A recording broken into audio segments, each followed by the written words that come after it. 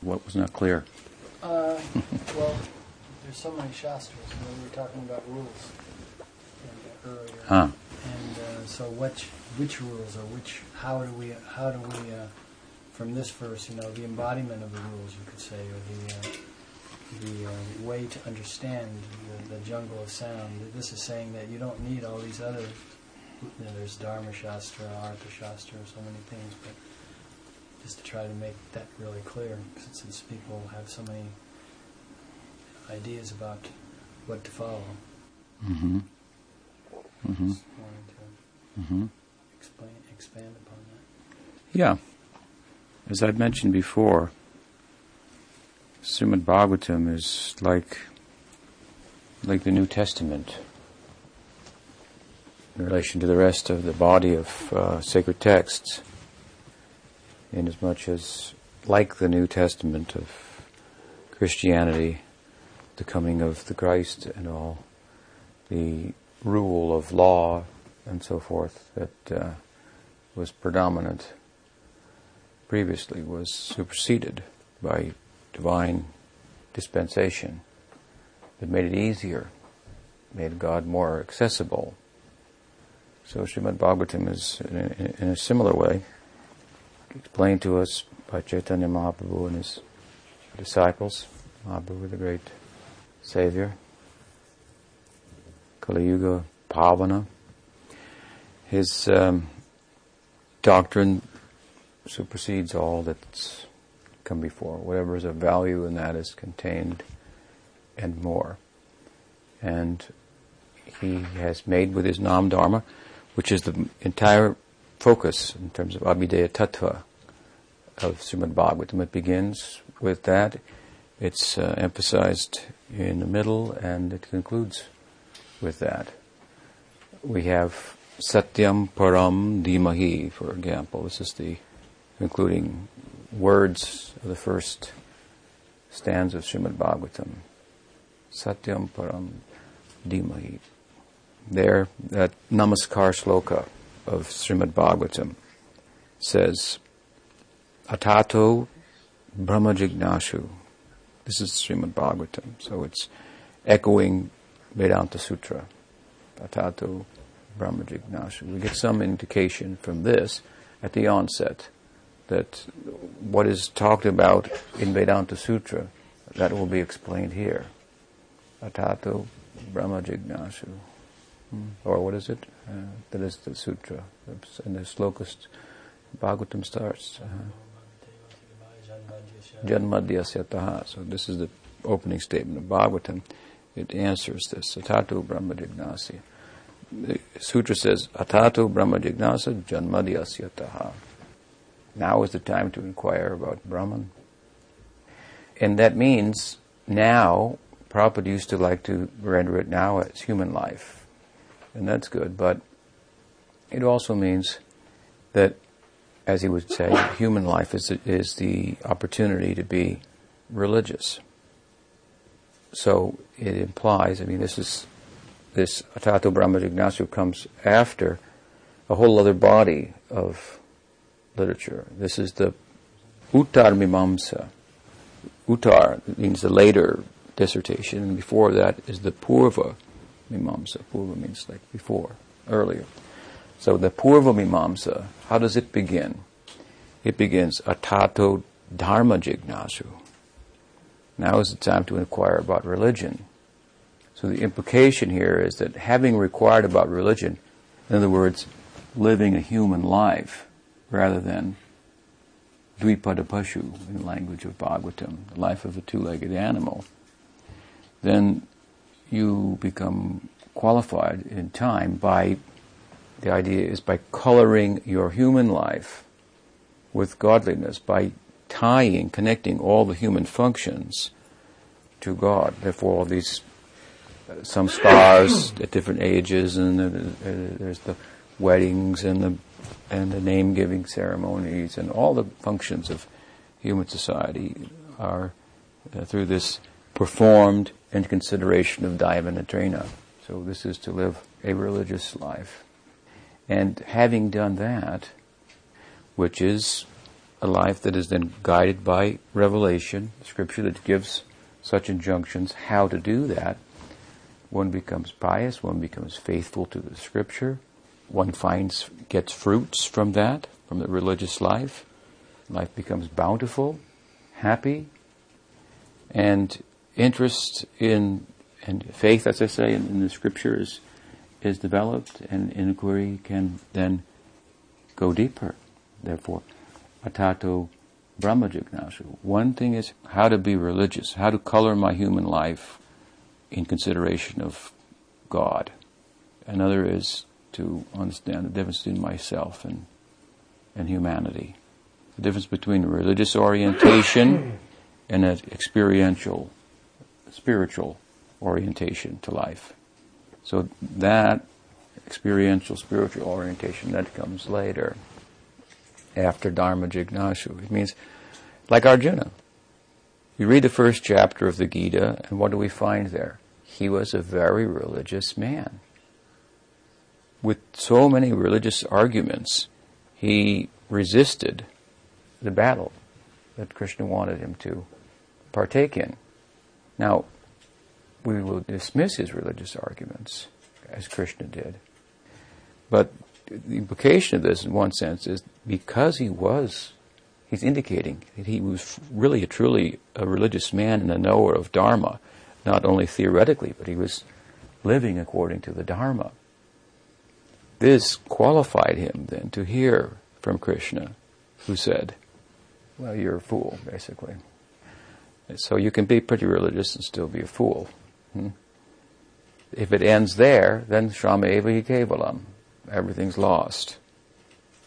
But if one's religiosity serves to bring curiosity and interest in God, more and more interest in God, you want to get closer and closer, and brings you to inquiry about the nature of the self and so forth, then that religious exercise is successful. That religious life is successful. So Arjuna was a religious man, very pious, so qualified then to hear. So we might ask, well, what's our qualification?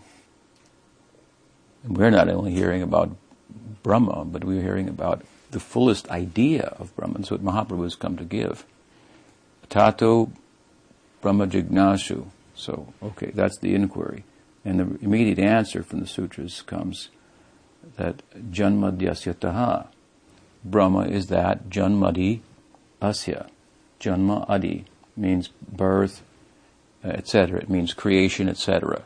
It means creation, maintenance, annihilation of the world. That Brahman is the source. Brahman is that from which the world comes. Now, Mahaprabhu has, of course, taken that to its extreme, that idea, and played that out, as Bhagavatam does. What does it say? Well, not only Bhagavatam, but from the Shruti, there is a famous Taittiriya Upanishad aphorism, Raso vai Saha. It's speaking about Brahman. It says Brahman is rasa. He, sa, is rasa. And he referring to Brahman.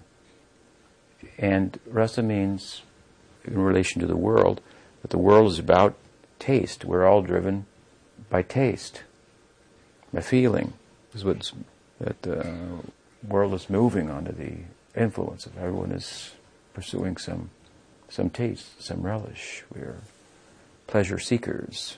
So we see that we are such pleasure seekers. So if that's what goes on in the world, then that must be there in the source. So Mahaprabhu was teaching Brahman is rasa. So rasa is the source of the world. So this is also what Bhagavatam says when it says Janmadi Asya Jataha. Therefore commentators like Vishwanath Chakravarti Thakur have said, subject of Srimad Bhagavatam, that from which, that from whom the original rasa emanates. Janmadi Asya Jataha Anvayad Itarata. Anvayad Itarata means directly and indirectly. What's directly and indirectly? It means like one and different. Directly and indirectly. Directly and indirectly means that anything. It means God Shakti. God Shakti is indirectly God. God is directly God. It means Radha and Krishna together, they are the source of the original rasa, mukhya rasa, adi rasa, that all other rasas, sentiments, experience of sacred aesthetic rapture is contained within. It's all coming from this.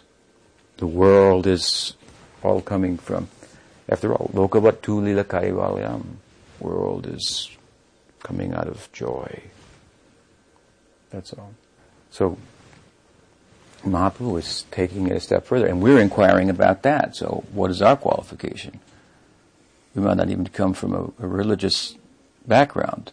And even if we think we came from a religious background, reading the Veda and all, we might think again. I mean, religious background is, at least should offer a theory to us in which there's a clear distinction between body and soul. It should be guided by clear vision, a sattvic vision. When there's not a clear distinction in the doctrine between consciousness and matter, this is a rajasic doctrine.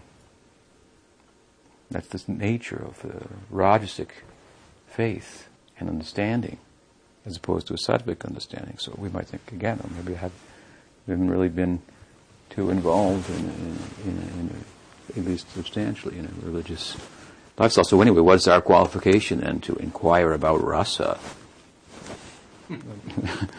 With the speak of Brahman, we're inquiring about rasa, really, the highest conception of Brahman. That's what Mahaprabhu was talking about.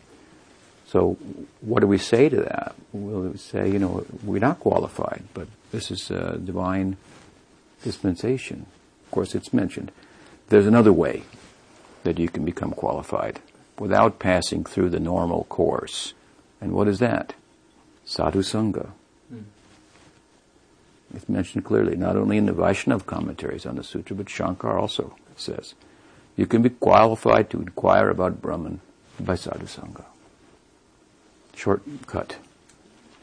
So, by association with the saintly person, we become qualified to make such inquiry. If that person is in the line of Chaitanya Mahaprabhu, our capacity to inquire increases accordingly. So, janmadhyasya yataha anvayadi tarata cha arteshu avigna swarat. They have, Radha and Krishna, wonderful pastimes. Avigna swarat. He's all-knowing and independent. But at the same time, janmadhyasya anvayad itarata cha arteshu avigna swarat tene brahma hridaya vikavaye muyanti yatsuraya. So many meanings, of course, to this verse, but tene brahma hridaya, it means also that he's independent, he's fully knowing, but we have seen him act in past times, like the bewilderment of Brahma.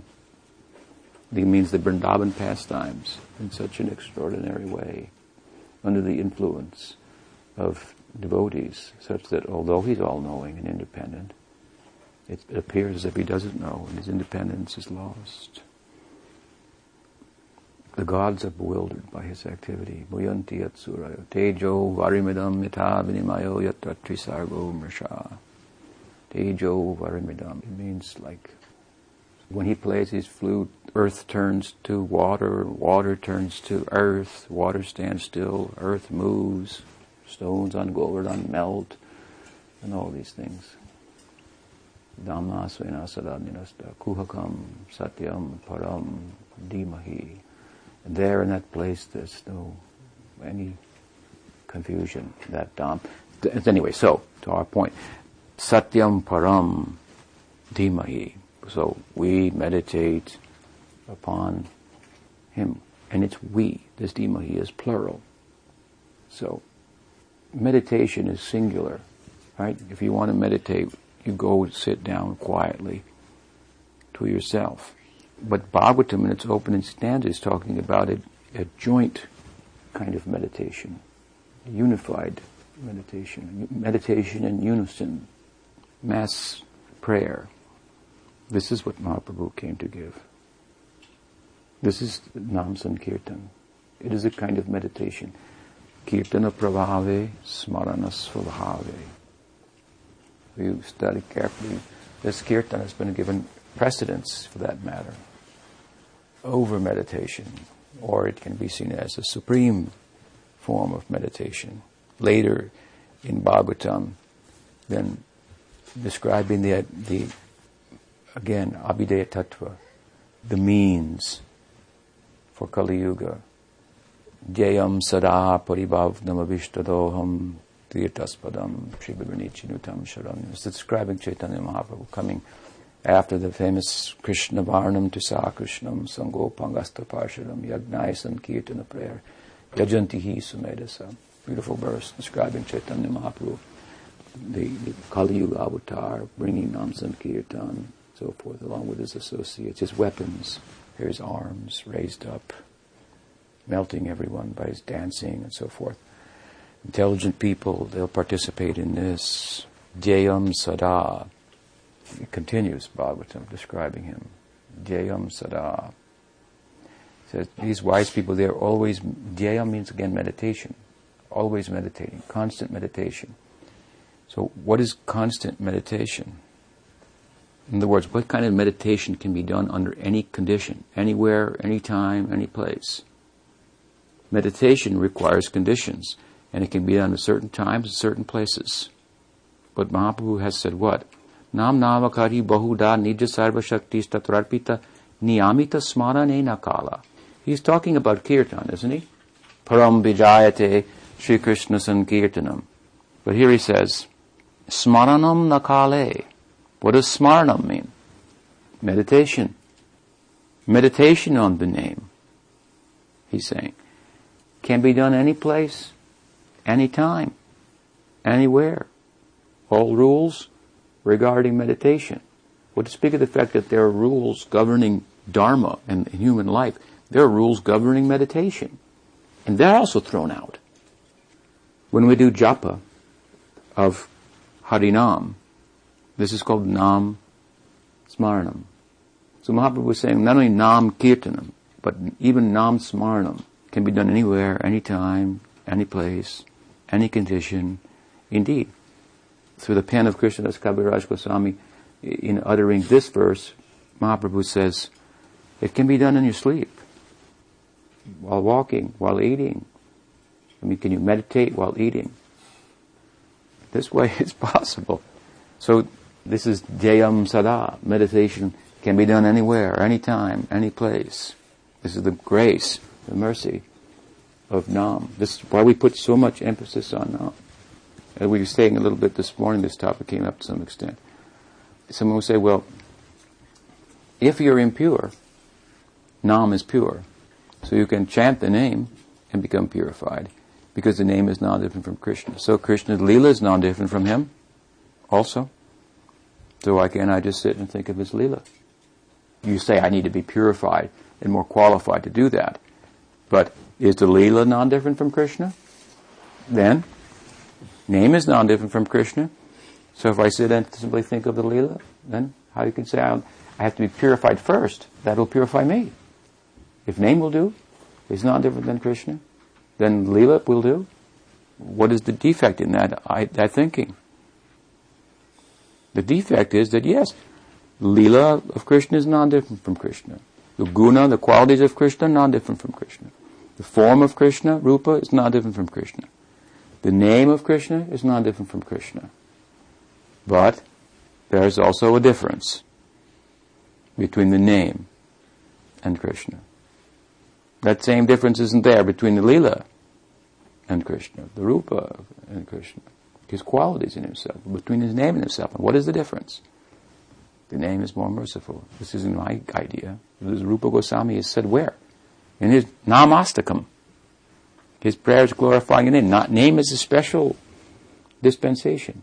And it comes after us. We were speaking a little bit about this morning also. Has an agenda. It is descending in Kali Yuga. Even we aren't seeking it out. He's coming after us. And name then will qualify us. You do Nam Smarnam. Then you become qualified to do Rup Smarnam, Guna Smarnam, Lila Smaranam. After all, again, Smaranam, meditation, that requires some qualification. It's very, very clear throughout all the scripture. This is described. Again, take the popular yogic, community today. They want to sit down and do meditation. I tell them, why don't you sit down and do samadhi? Why stop at the 7th stage? Why not start at the 8th stage? Yama, niyama, asana, what is it? Pranayam, pratyahar, dharana, dhyan means meditation, and samadhi. So, if you're going to skip the first 6 steps and go to 7, why not skip the 7th one also and just go to samadhi? To put it in perspective, it means there's some qualification for these things. And this bhakti yoga, it's yoga. All these elements in yoga and Gyan Marga and so forth, they're also present to some extent in bhakti. So there is a progression, there are stages, there is a gradual development, and certain things require more qualification than others and so forth. Doesn't mean we can't think about Krishna, think about his pastimes and so forth, but emphasis should be on Harinam. And Guna, Rupa Lila, they're all inside the name. Name has an inconceivable power to reveal everything. No one can contest this point. No one. What about offenses to holy name? That's another topic. Yes, that must be avoided. But making offense doesn't stop you from chanting as long as you have some remorse. If you have some remorse for the fact that offenses are impeding you from tasting the sweetness of the name, then the name will stay with you, and then there's hope for you to be purified. It's like if you're a bad person, but you have remorse, then I have to give you some consideration. Think about you, a possible candidate for clemency. We know that, we are devotees. We are doing Nam Aparad, but Nam has not left you, right? Whereas we are supposed to stop. The only way to overcome that is by the grace of the holy name. So with the right attitude, as I say, the name will stay with you and you can continue to chant. So this is Nam Kirtan, Nam Smaran, Jayam Sada, and Bhagavatam ends. I've given like beginning, middle, and there are many other slokas throughout, glorifying Nama-Sankirtana in the end. But the last verse of Srimad Bhagavatam, what does it say? Nama-Sankirtanam yasya sarva papo pranashaya vinashaya. That this Nam-Sankirtan removes all the sinful reactions, uproots the avidya, the source of all the problems. It begins with an emphasis on Nam-Sankirtan. This is emphasized in the middle. It's emphasized. If you want to know what the book's about, this is one of the ways to know. You find that thing that is repeated throughout the book, that theme that is repeated throughout the book. You know what is it? You read the beginning, you read the end. There should be some concordance. It's like if you write an essay, you start with an introduction, you end with a conclusion. And so you write out, this is what I'm going to talk about, and then you talk about it, and you see, that's what I talked about. So there's a standard way for understanding what a book's about. These are a couple of them. There's about 6 or 7 of them. What the author states the purpose is, what's repeated throughout, and thereby implication is emphasized, what is stated in the beginning, what is stated in the end, and so forth. So this is the message of Srimad Bhagavatam. This is the Abhideya Tattva that's given in Srimad Bhagavatam, Nam-Sankirtan. And this is really, if you look at it, is an expression of love. If you sing somebody's name, that means that's what you do when you like them. If you don't like somebody, you don't go singing their name, making songs up about them and so forth. So, it's not like there's a rule. The rule is you have to chant this many rounds. The advice is that if you sing his name, you'll attract him. You hear about this, love of Krishna, this is possible, that you can have a relationship with this person. So you want that. So you become a Gaudiya Vaishnava. And all this other paths to different gods and goddesses and other places, that's not attractive to you. So then what are the rules? There are no rules. But we're advised, if you want to attract his attention, to sing his name. That is an expression of love. It says, well, those who love him, they sing his name. So then I'll sing his name. All our rules are like that. They're posturing ourselves in such a way as to attract his attention. And they are all expressions of love and of themselves. Therefore, they are the sadhya and the sadhana. They're the practice and they are the goal. That's what they're doing there in Golok. So we were kind of like practicing how to love, something like that. And really the practice is imitating people that do, in a sense, attaching ourselves to people that do, and then doing the things that they do, and with their good guidance. So if we don't do it right, they can advise us. He doesn't love that. He doesn't like that. I won't attract him. Don't do it like that. Sing it like this. So this Srimad Bhagavatam, which heralds this the glory of Nama-Sankirtana, so user-friendly, so high in its reach and so forth, it supersedes really everything that's gone before it. This is the whole idea of Sarva Dharman Prityaja and the conclusion of Gita. If you have faith in me, Krishna says, then surrender to me, don't worship any other god. You don't have to be concerned with all the other rules that govern people in human life, that people in human life should be governed by, that don't have that kind of faith in me, to take shelter in me. Sarva Dharman. He says, throw it out. So what is that Dharma? Sure, Mahaprabhu followed Varnashram to an extent. That was what was going on. That was the system, social system. He lived in a religious world.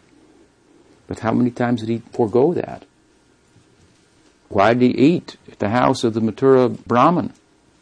According to Varnashram, he shouldn't have. And this could give you some glimpse of how, if you think you understand Varnashram, think again. Mahaprabhu appeared in a Brahmin family. According to the Varnashram, he couldn't eat in that Brahmin's house, because that Brahmin was this kind of Brahmin, not that kind of Brahmin. And Mahaprabhu was a sannyasi. A sannyasi from this Brahmin can't eat in that Brahmin's house. And I just give you some, you think it's, Kshatriya, Sudra, we think the Brahmin, there's 400,000 practically, different subdivisions and of all these, and rules to govern all of them and so forth. Sanatana Goswami says a huge relief at the onset of Brihat Bhagavatamrita. We're entering into the shelter of Krishna, and we're relieved from this really troublesome, burdensome religious life. It's supra-religious, what Mahaprabhu was given. But Mahaprabhu ate there. Why did he eat at that Brahmin's house? This is only just one of many examples. Why did he eat there? Because he could see this person has some feeling like I have. We have something in common. Now that has to come from the same place then. So I got it through Madhavendra Puri and Ishwar Puri. So he must be connected with Madhavendra Puri. So Mahaprabhu asked him. He said, yes, Madhavendra Puri is my guru. He came here. He ate at my house. Mahaprabhu said, where is the lunch? Mahajano yena gatasa panta. Dharmasya tattvam. Nihitam guhayam. Where is Dharma? It's in the heart of a Mahajan, of a sadhu. Mahaprabhu was transcending, so to speak, the book on the basis of the activity of Madhavendra Puri. He's saying, in a sense, like what Sridhar Maharaj put in nice language, the sadhu is the active agent and the Shastra is the passive agent. Bhaktivinoda Thakur gave more emphasis to the sadhu. The sadhu is not bound by such, and the real essence of what those scriptures are about, that's found hidden in his heart. So Mahaprabhu said, Madhavendra Puri ate there. He broke the rules. I'm breaking them too. Of course, it only appears to be breaking the rules. It's really the fulfillment of the rules, beyond the reach of the rules, where they're just pointing to. So Kali Yuga is a huge, confusion. It's a huge mess. Mahaprabhu has come at a time where such rules can't even be followed. He said, okay, well then do this. Take the Nama-Sankirtana and do it like this. He says, Nam Namakari Bahuda Nidasava Shaktis Tatrarpita Nyamita Smaranina Kala. No rules, nothing. You're sure? He said, well, if you want to do it seriously, then follow these rules. Trinadapi Sunichena, Tarodapi Srishtana, Amanina, Manadena. Then your kirtan, that can be constant, and that will bring you prem in due course.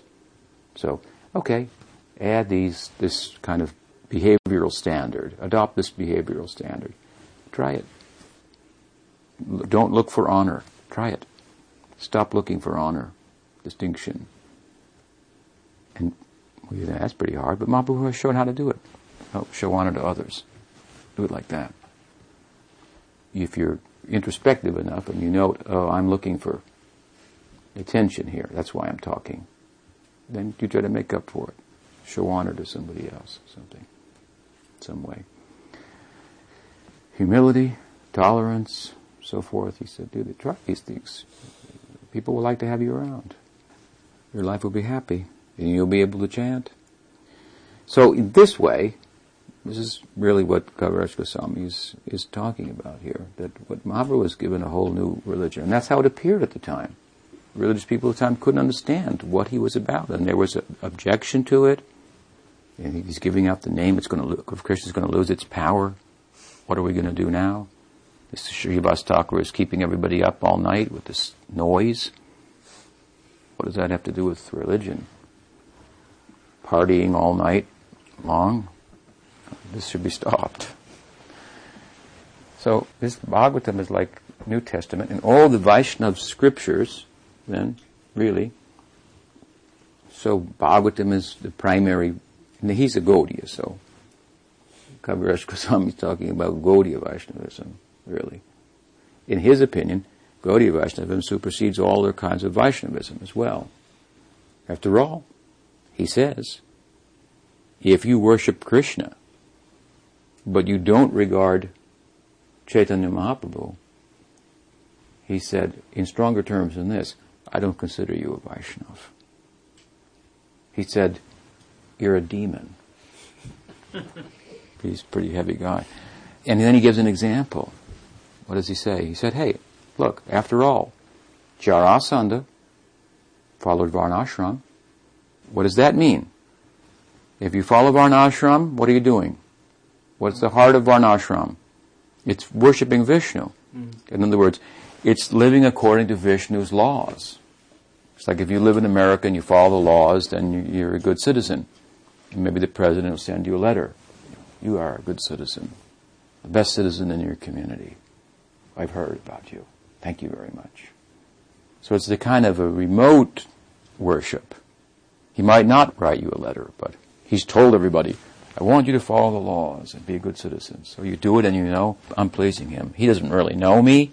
I don't really know him, but in a kind of a vague way, this is what Varnashram, the heart of the Varnashram, Sansadir Haritoshanam. So to please Hari. That's what it's about. So in the general way it's done. So Jarasandha was doing that. So what does he mean? Kaviraj, when he cites this, he says, he worshipped Vishnu, but he tried to kill Krishna. So I call him a demon. He's worshipping Vishnu, but he tried to kill Krishna 18 times. So somebody's worshipping Krishna, but they're trying to dismiss Krishna in the form of Chaitanya Mahaprabhu, through whom we can understand Krishna as he really is. I don't consider this person a Vaishnava.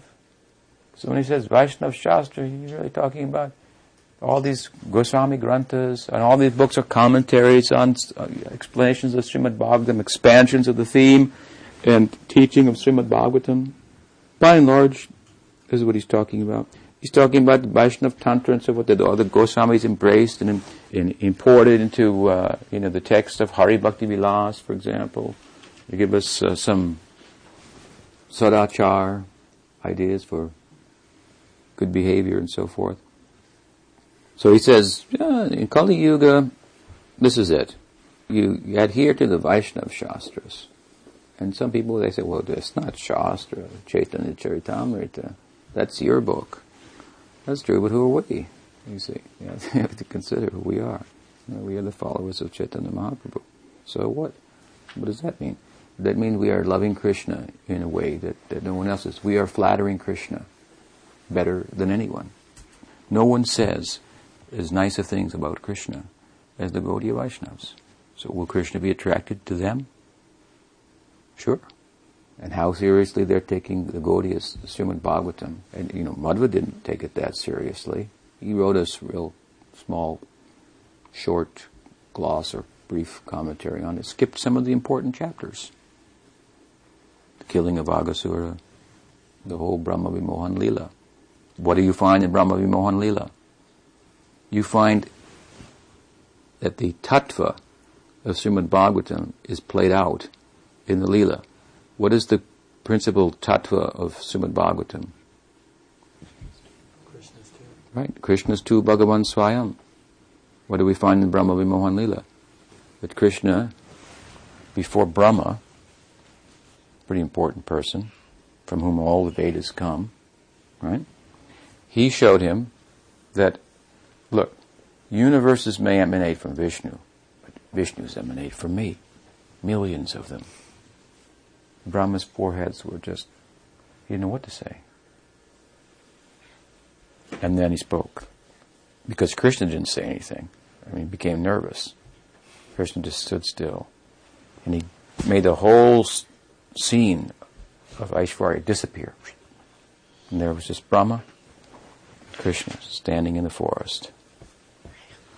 And Krishna's silent.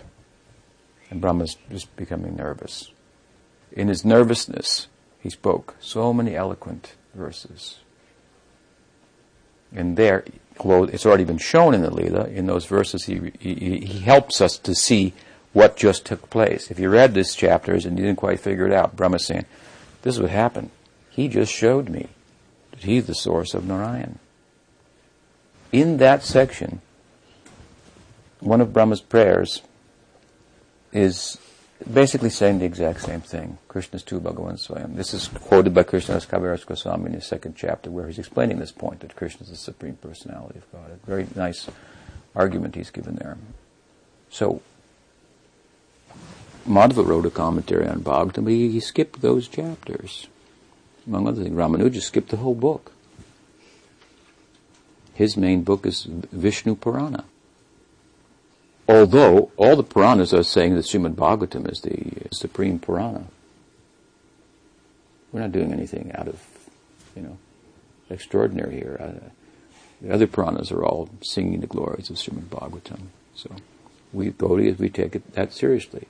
And we name it Srimad Bhagavatam, not Bhagavad Purana, Srimad Bhagavatam, although that also comes in some Puranas. Srimad means the beautiful Bhagavatam, the beautiful God. And it's probably used to say Krishna's not so beautiful standing alone, but when he's standing next to Radha, then he's truly beautiful. That is Srimad Bhagavatam, beautiful Krishna. So the book is about Krishna. It's about Krishna's love for Radha. It's about, more than that, about Radha's love for Krishna, which Chaitanya Mahaprabhu came to taste. And in the madness of doing that, all the rules are thrown out. What are we to do? God has gone mad.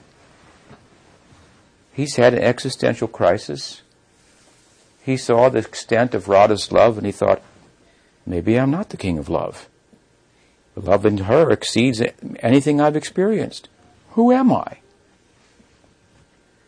And then in the midst of this crisis, then he's pretty crafty, so he figured out a way to resolve the situation, try to steal her love.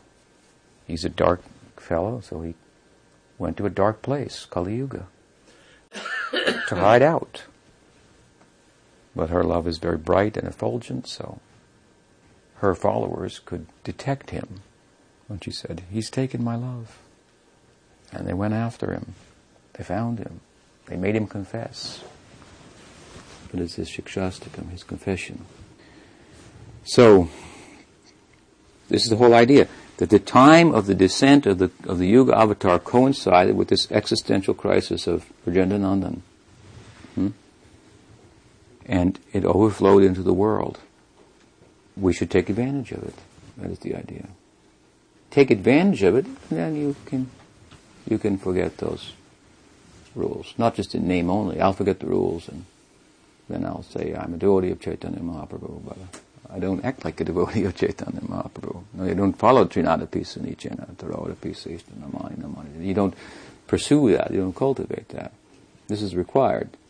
Then, proportionately, the rules are relaxed. You come under the rules of bhakti, which again are how to posture oneself in such a way as to attract the attention of Krishna. And then again, as I say, the sadhana here is the same as the sadhya. So, Kaivalya Goswami is saying in Kali Yuga that the sum and substance of everything is the Vaishnava Shastras and the Vaishnava. So, book Bhagavatam, person Bhagavatam. This he says earlier on in the very first chapter as well. Two types of Bhagavatam, book and the person. And under their combined guidance, then, Dharma, Artha, Kama, Moksha, Vancha. The desire for all these things which make up all that's possible to attain in the world and beyond, immediately beyond anyway. The desire for all these things, which he says, I call it kaitava, I call it cheating. The desire for liberation, the desire for wealth, religiosity, the desire for economic improvement. These are all governed by modes of nature. The desire for pleasure, tamagun, kama. Desire for money, means security, power, artha, dharma, artha, kama. What else did I say? Kama. Pleasure, power, and virtue. Tamagun, ajagun, sattvaguna. And covered within this is dharma, artha, kama, and moksha, and mahabhu. Prema pumarto mahan. Fifth goal of life, this is his interest. You have to accept the fact that this is out of the norm. This is an aberration. This stems from a problem in Goloka. God has a problem, and we're benefiting from that. So I know it sounds hard to believe, and many religious people will object. How can God have a problem? How can you forego these things? But Krishna said it also in the Gita. And Mahaprabhu came to show also what he meant by that when he said Sarvadharman Parityajam Mamekam Sharanam Vraja. Therefore, service to the Vaishnava scriptures and the Vaishnava, this is everything. You don't have to worry about Dharma Shastra. And what happens mostly is that people are concerned about a lot of these things because their particular psychology and sanskar and bias, the lens through which they look at the world, finds these things more important. Let them take it as a whole then. If you want to advocate that we should also follow the Dharma Shastra in order to be proper devotees, then there's a lot of rules there. Better get your daughter married early. You may know about that rule. It's not very pleasant even to talk about. So, to balance this a little bit, of course, Bhakti Vinod Thakur, he acknowledged that this is the Paramhamsa Marg, but you're not a Paramhamsa, so we are affected by a particular psychology and so forth, so there should be some consideration of that, and there should be engagement and consideration of that within the context of chanting the holy name. And as we become freed from that propensity by way of getting attraction for Krishna, then we're relieved of any kind of duties or whatever guidelines that might govern that. I mean, it doesn't take a lot of sense to say that people should be engaged according to their propensity. The fact is, even if you don't do anything, they will be. Unless they get confused in Krishna consciousness and think, I'm a Brahmin, I should be a Brahmin. I want to be a Brahmin. They're the best, aren't they? So I should be the leader. Not that Brahmins really are ostensibly leaders, but only in the shadow kind of way, in the background. Otherwise, in the world, basically, people follow their propensities. They find jobs that work for them, and if if they're a little confused, there are people to help them sort that out. And there's counseling in high school, what kind of job might work for you, and so forth. And so you haven't got to put a whole lot of effort into this, except when people come into Gaudiya Vaishnavism and then get confused. Then we have to teach them a little bit about Varnashram and how it relates to Nama-Sankirtana. But basically, Chaitanya Mahaprabhu was just kind of really quite revolutionary. I mean, what he, socially speaking, his spiritual revolution overflowed into the social religious dimension of society as well. That was what was shocking about it to people. He made leaders out of Muslims, like Haridas Thakur, and ostracized Brahmin Hindus, like the Goswamis, Rupa and Sanatan. He's making a point there. And the point is, what is the efficacy of Nam? That's what he was doing when he danced with the body of Haridas Thakur in his own hands. And with his own hands, he dug the samadhi and placed the body of Haridas Thakur in there and said, whoever worships this place, they will get love of God. He's saying that the body, this is the parabdha, okay, as people would see it, of the manifest karma. It's gone. This body is pure. Nam has that power, not only to destroy the karma that hasn't yet come to bear fruit in our life, but that which is even bearing fruit. That's inconceivable. It's already growing. It's like, what can you do now? It's already growing. That have to play itself out anyway. This is the Gyan Marg. But in Bhakti Marg of Chaitanya Mahaprabhu, we're clearly taught Nam has the power to change the parabdha karma. Try to think about it. It's inconceivable. It's already happening. It's going to change it, turn your body. Therefore, this sadhaka deha, that is a worshipable thing. If you do real sadhana, your body becomes worshipable by Krishna. He mentioned it himself. In Chaitanya Charitamrita, he mentioned. He saw the body of Sanatana Goswami oozing with the open sores. Sanatana wanted to throw himself under the Rath cart. Mahaprabhu said, Krishna is testing me, and embraced him. That's what he said. Krishna is testing me. You are a Vaishnav. Your body is pure. This is his sadhaka deha. I should not see it in terms of what it appears to be. It's not that his body didn't have those sores, but it means that his body, the movements of his body, what he was doing, was all energized by the Swarup Shakti. So Mahaprabhu was Diksha Kale, at the time of Diksha, Atma Samarpan, when you actually do Sharanagati, when you become a Sharanagata, as you're supposed to at the time of Diksha, but we give you a little extra time. Initiation extends over, a longer period of time than just the moment that you hear the name or the mantra.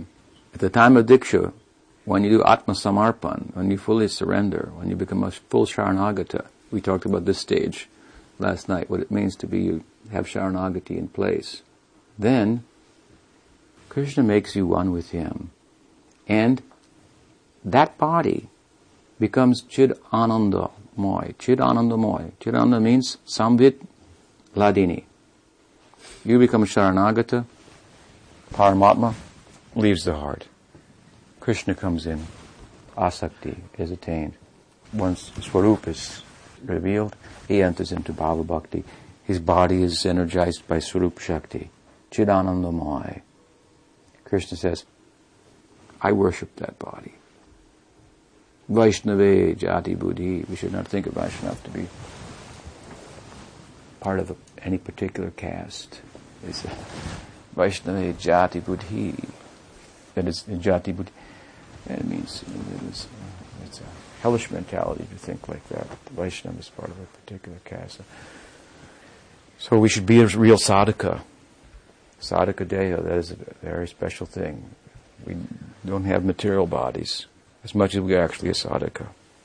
So yes, you have to take it up. That's the whole thing. As much as you take it up, you become freed from all these. It's just like the Christians. They say, well, Christ came and he said you could believe in me and whatever, you'll be freed and so forth. But you got to do that too. You don't just say it, right? It's their idea. So we're saying the same thing. I know it's very extreme. It's like, what do they call it? It sounds like antinomianism or something. It's like antinomianism. Means you can do no wrong or something like that. You can do no wrong. But hey, api ched sudaracharo. Bhajate mamananya bhakas. It's not, I didn't make it up. Krishna said it. You can do no wrong. If you love me, you can do no wrong. I know it's hard to really take, but that's the nature of love. Think about it. If you really love someone, they really can't do anything wrong in your book. If they do, anyway, it's not as bad as anybody else will think.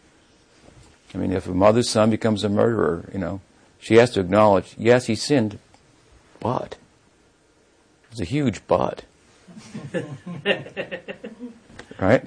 but he's my son, and there's so much more about him. That's just a small, thing. He did that on one day. I've known him since, he was born. He's not like that. I've got the whole experience here. Are you going to just base what his whole life should be on one day? He became a little trigger happy? I mean, it could happen to anybody. So, this is the nature of love. You see, when we talk about love of Krishna, we're really talking about real love. It's not love of God. That's a whole different thing. That's very kind of different. Love of Narayan, very different. Krishna falls in love with his devotees. He becomes controlled by them completely. That's what Krishna is. He becomes their son. God doesn't become your son. He becomes your friend. He becomes your lover.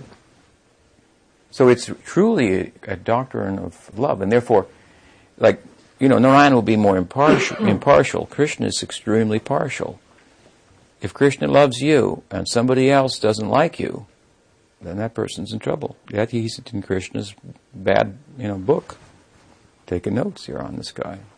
He's not going to get mercy from me. This is the idea, the power of the love, of the inhabitants of Vrindavan. This is everything. Krishna's worshipping that. Love is supreme. It's the ideal of Gaudiya Vaishnava. Not Krishna, but love of Krishna. Of course, love of Krishna and Krishna, then there's some unity in that. They're one and different at the same time. So, it's a nice way to talk about all these things. Encouraging. We should do Kirtaniya Sadahari. We should, Grihe Tako, Vane Tako. Doesn't make any difference. Sadahari Bole Tako. You can't leave the second part out. You can be a household or you can be a monk. It doesn't matter. Don't stop there. Bhaktivinoda says, Sadahari Bole Tako. And what does Sadahari Bole? That means Trinadapi, Sunichena. You have to adopt this standard of behavior. Always chant Hare Krishna. Chant the name of Krishna. Then there's no safer place, Bhaktivinoda Thakur said, in the world than the kirtan of the holy name. You're protected there. You have to increase your chanting. Think about it. So, the emphasis should be, really, that this is the doctrine of love, not that this is a doctrine of laws. That's the previous emphasis. As I said, whether it be for religious life or meditative life, experiential spiritual life. There are so many rules governing meditation also.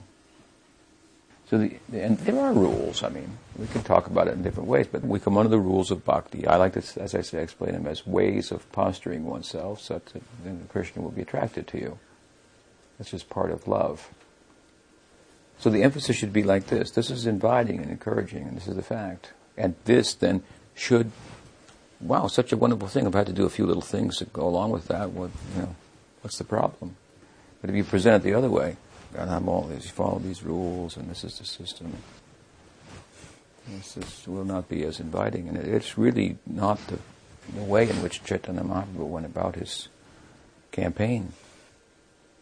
It's not the way Prabhupada went about it. He said, I was experimenting with the holy name, giving it out, seeing what would happen. Yeah, he told him to follow some rules and so forth, but from the point of view of others in his own tradition, he was breaking so many rules. You've got the women and the men dancing together in a temple. They're having he's turned a temple into a disco, practically. They're dancing together in the temple. I've heard him say it, some of them. I said, you'd be lucky to be in that temple. That kind of kirtan that he had. If you hear like this, to some extent, how generous is Chaitanya Mahaprabhu, generous is the tradition, then you want to follow things. You think, that's the least I can do. You think, I really can't chant all the time. At least I can, follow the other guidelines that will help to draw Krishna's attention to me, or that people who love Krishna do, so, I'll try to do those things. You start to feel like that. So naturally you become compelled to follow. And this is the whole idea of love. In the sacrifice that is involved in love, the pain in a sacrifice that is involved in love, it disappears, right? That's love, it disappears. You'll feel there are no rules. And Mahaprabhu said it. But you will be following, you will actually be fulfilling all the rules. It all comes to that. Kirtaniya Satahara. You'll be fulfilling all the rules. Exonerated. So we should make Chaitanya Mahaprabhu our deity. That is who made us so. That is very intelligent. Prabhupada told me, you're a very intelligent boy once. So I think that's what he means. I should worship Chaitanya Mahaprabhu. Live in Nadia. Worship in Nadia, live in Vrindavan. So, what else? I was speaking to a devotee a couple of weeks ago that he's having a really hard time with this Krishna consciousness and has a lot of physical and mental problems. And he asked me the question, is it possible to just have too much sin from the past to be able to be successful in this journey, in this lifetime? And I answered him in a certain way, but I would like to hear maybe you speak a little bit about that. Certainly not. No, it's not. It's not possible that you could have too many sins or too bad of a background. That's the whole Leela of Jagai and Madai. That's what it's meant to tell us. I mean, they may seem pious to us, It's possible, but actually the idea is that there was no one who could be more sinful than them. They were pretty bad, actually. And that's the import of that, and be delivered. In fact, it's said the opposite. The more unqualified you are, the more qualified you become. This was Lochan Das's plea, right? In his prayer. Oh, what does he say? My claim is first. Yeah, my claim is first because I'm most fallen. You are the deliverer of the most fallen? Here he is. The most qualified. Move to the front. So, one shouldn't think like that. There may be impediments from his past, you say, physical impediments, mental impediments, and so forth. But he should, or she, should understand that the journey, as they say, is the goal. It's beyond the path. That's all we're interested in. Because that doesn't end. The journey doesn't end. It's not that we're going to, go a certain distance and sit down. No, the party keeps going. It never ends. The Leela is moving. It's dancing. Love is not a still thing. It's really quite unsettling. It's like a roller coaster full of ups and downs. I said some of those things to him, and then he pointed out, he said that one time there was a devotee in Canada, I don't remember, Toronto or somewhere, and Prabhupada was there, and it was, not a devotee, but somebody coming to the temple who obviously had a really severe mental condition. And Prabhupada made a comment that this person won't be able to take up this process in this lifetime. So that was answer. It's only if he's a disturbance. It's only if he's a disturbance. He has to be so crazy that he's disturbing everyone else. But otherwise, Shilpa, we had people worse than what it sounds like you're describing. Mm-hmm. Lots of them. Yeah. I was going to say, if that disqualified 90% from those days. So it just depends. If this person is going to cause everyone else lots of problems, then. But otherwise, he's copping out. He's not surrendering. He can't apply that to himself. Prabhupada or one of Prabhupada's, is he Prabhupada's disciple? No. Well, one of Prabhupada's disciples, he must be an initiated devotee, right? Not initiated. Oh, well. It's been around for a long time. Anyway, devotees are extending themselves to him, and they're not telling him that. So, should we listen to him? If he's so unqualified, why should we listen to him? Better he listen to us.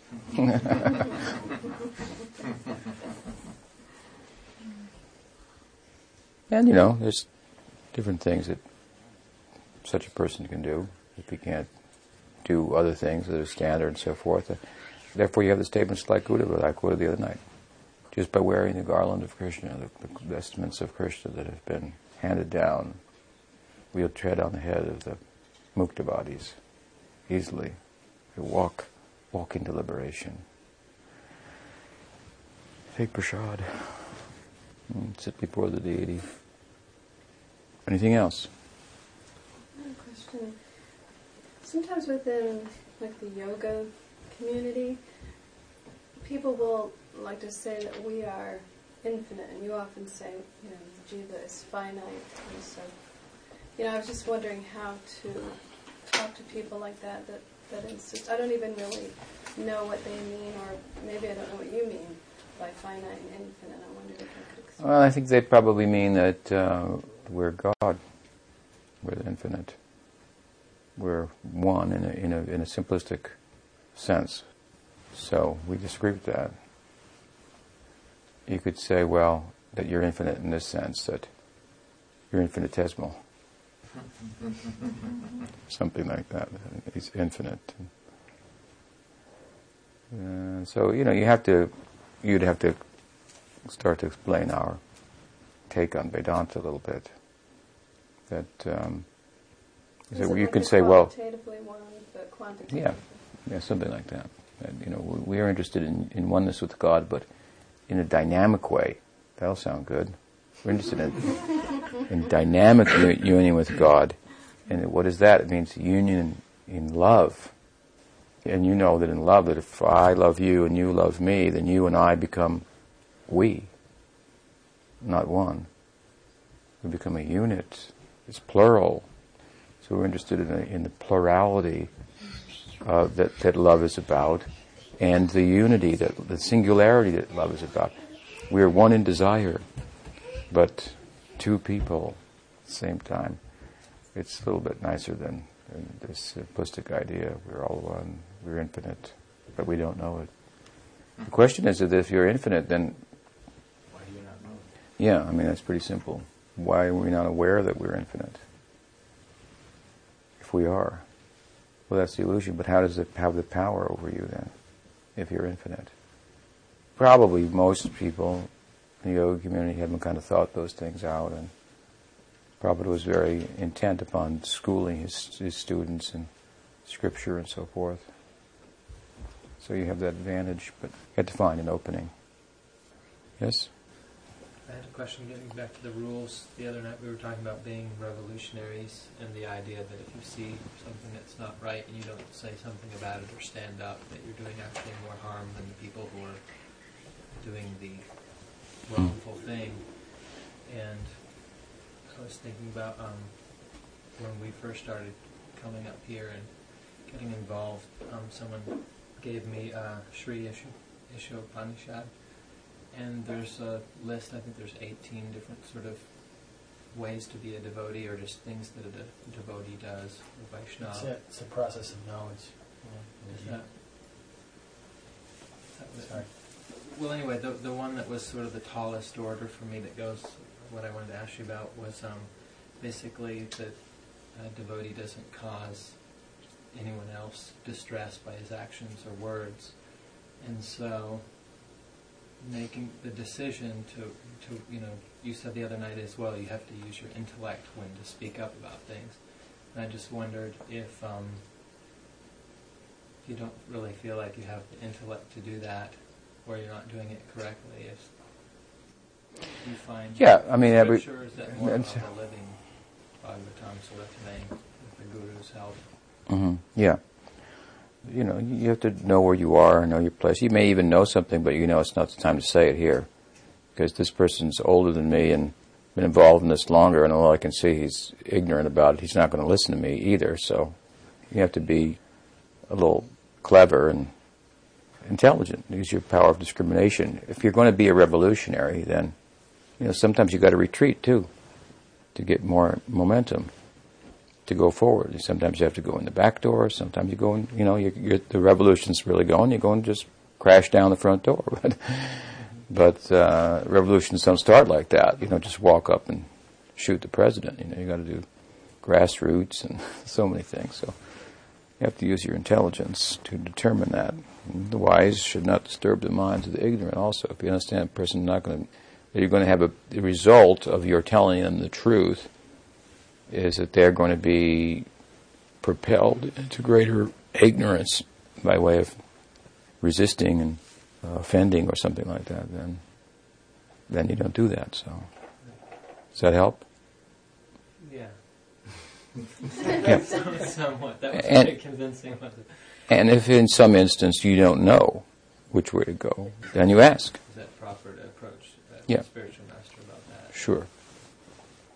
Anything else? Gauri Vaishnava Guru Parampara ki jai, Gaur Bhakta Vrinda ki jai, Gaur Premanande.